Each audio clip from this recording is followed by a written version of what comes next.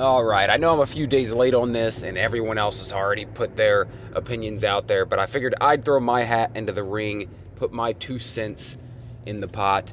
I will tell you up front, I'm a little biased because Rogue One is one of my absolute favorite Star Wars properties. It's at the very top, within, I'd say, the top 3 of Star Wars films for me.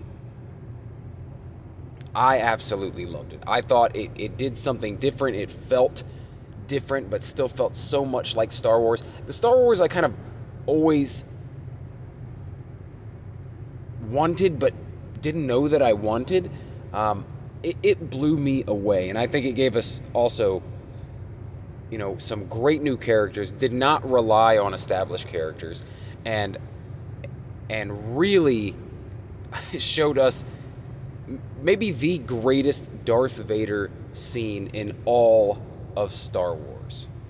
So, that being said, going into Andor, I wasn't sure what to think of a 12-episode Star Wars series about Cassian Andor.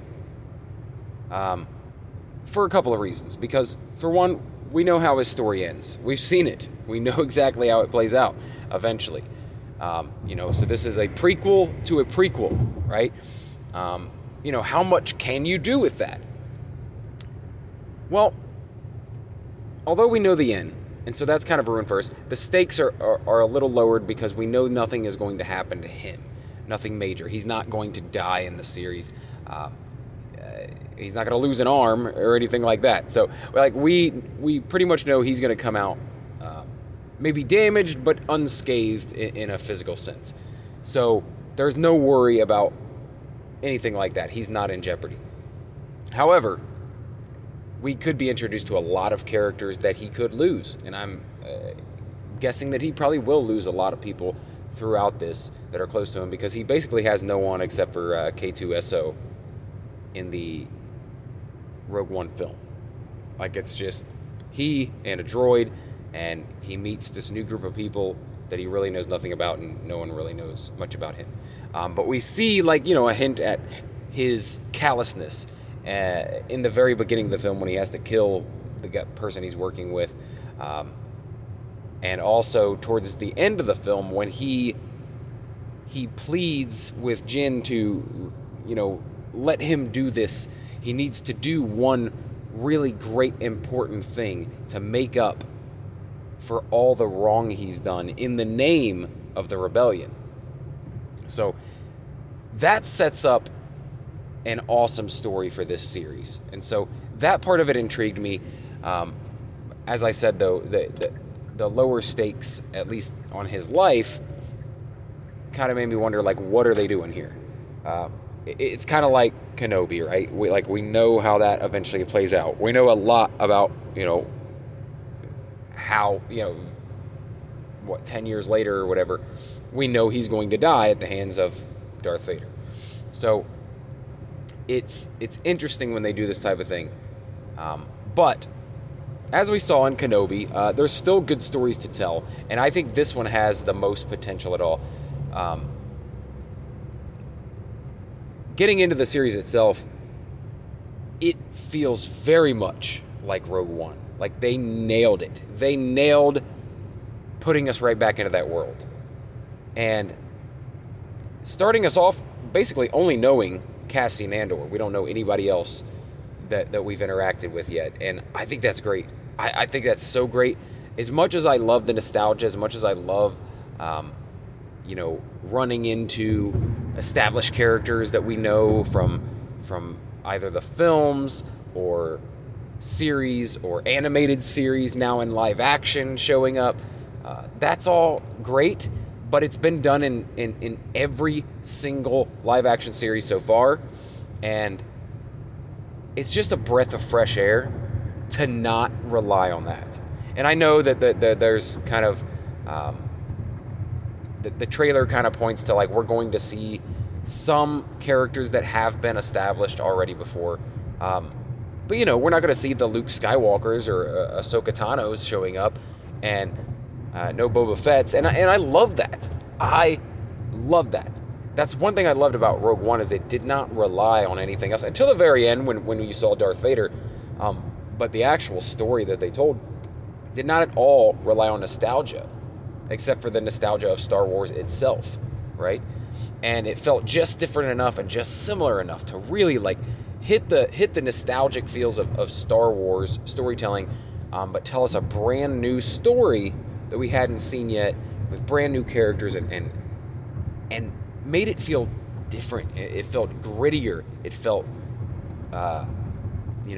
more dirty, more grimy.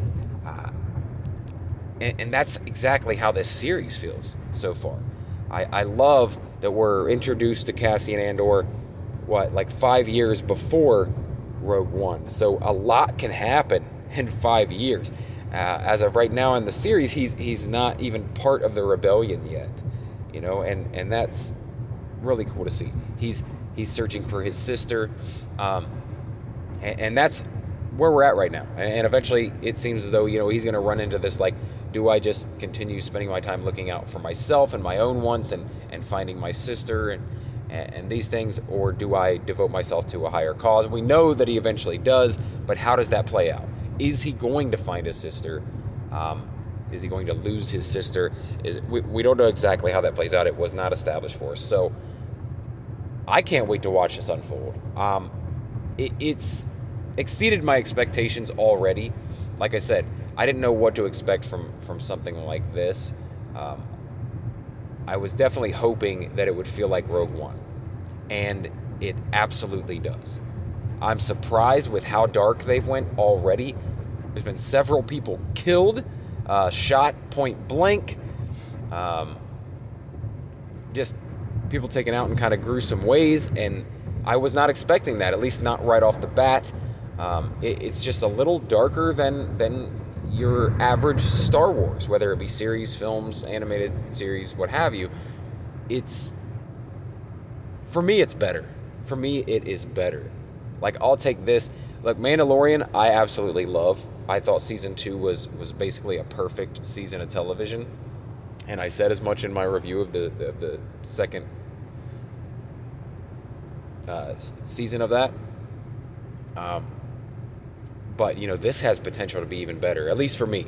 And I know people love Mandalorian and hold it up there at the top, and I do too. In terms of series, it's definitely the best series we've seen yet. But this one has potential, at least for me, to be even better than that. If it stays on the path that it's on right now and continues to give me what it gave me in the first 3 episodes, I think it'll take that top spot for me. I think it'll exceed Mandalorian. And that's complete wishful thinking. We have, 9 more episodes to go. A lot can happen, a lot of folly, a lot of issues can happen. Another thing I loved about these first 3 episodes, and I don't know if it'll continue throughout the entire series or if they're done with that now, or, how they're going to do that. I've heard that there's going to be some time jumps in the series, which would be interesting. Jumping from we've established now he's going off with this guy he just met, and assuming he's probably that is going to lead him to becoming part of the rebellion, etc. Putting him on a new path that he wasn't expecting to be on. And then, from what I hear, it's going to be jumping ahead I don't know what it jumps ahead, a year or two, to another little story. They're going to do different little story arcs. They're going to tell us little different pieces of his life in this 5-year span.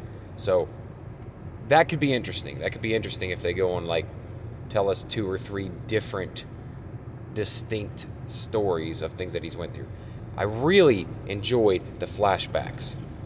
Something I did not enjoy very much in Boba Fett. It got old really quick for me. It got boring.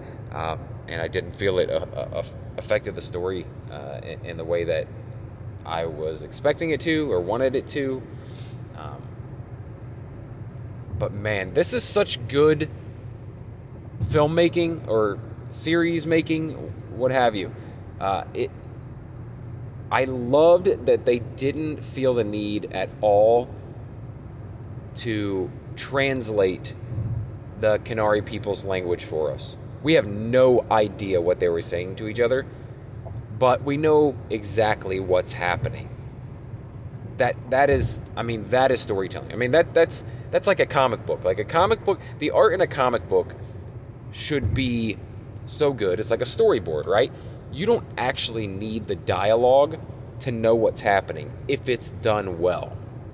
And that's exactly what these flashbacks did really, really well. They were talking to each other constantly, but you did not know what they were saying specifically, but you knew what was going on. You got the story. Over 3 episodes of it, you knew what was happening in every scene without being told through the characters' dialogue. Brilliant. Amazing. I was so impressed with that. And I also love how it perfectly lined up in that 3rd episode at the very end, to where in both stories he's leaving a planet and entering a new phase, and possibly a new path in life.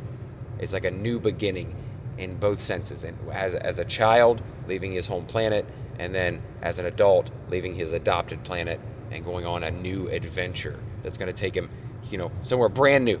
He has no idea what to expect from it. So safe to say, so far, the series has exceeded my expectations. I'm absolutely loving it, and I cannot wait for the rest of it. I will likely wait until the end of the series to do another review and talk about the entire thing as a whole. But I did want to get my commentary out there on these first 3 episodes, which I absolutely love. Give me more. All right, if you enjoyed this review, if you enjoy stuff like this where I talk about entertainment, pop culture things, TV series, movies, things like that, then please subscribe to the channel if you're not already, or favorite or follow the Daily BS podcast, because this is what I do, and this is what I love to do. If you do decide to subscribe, favorite, follow, if you decide to stick around, then I will likely talk to you again tomorrow. Thanks.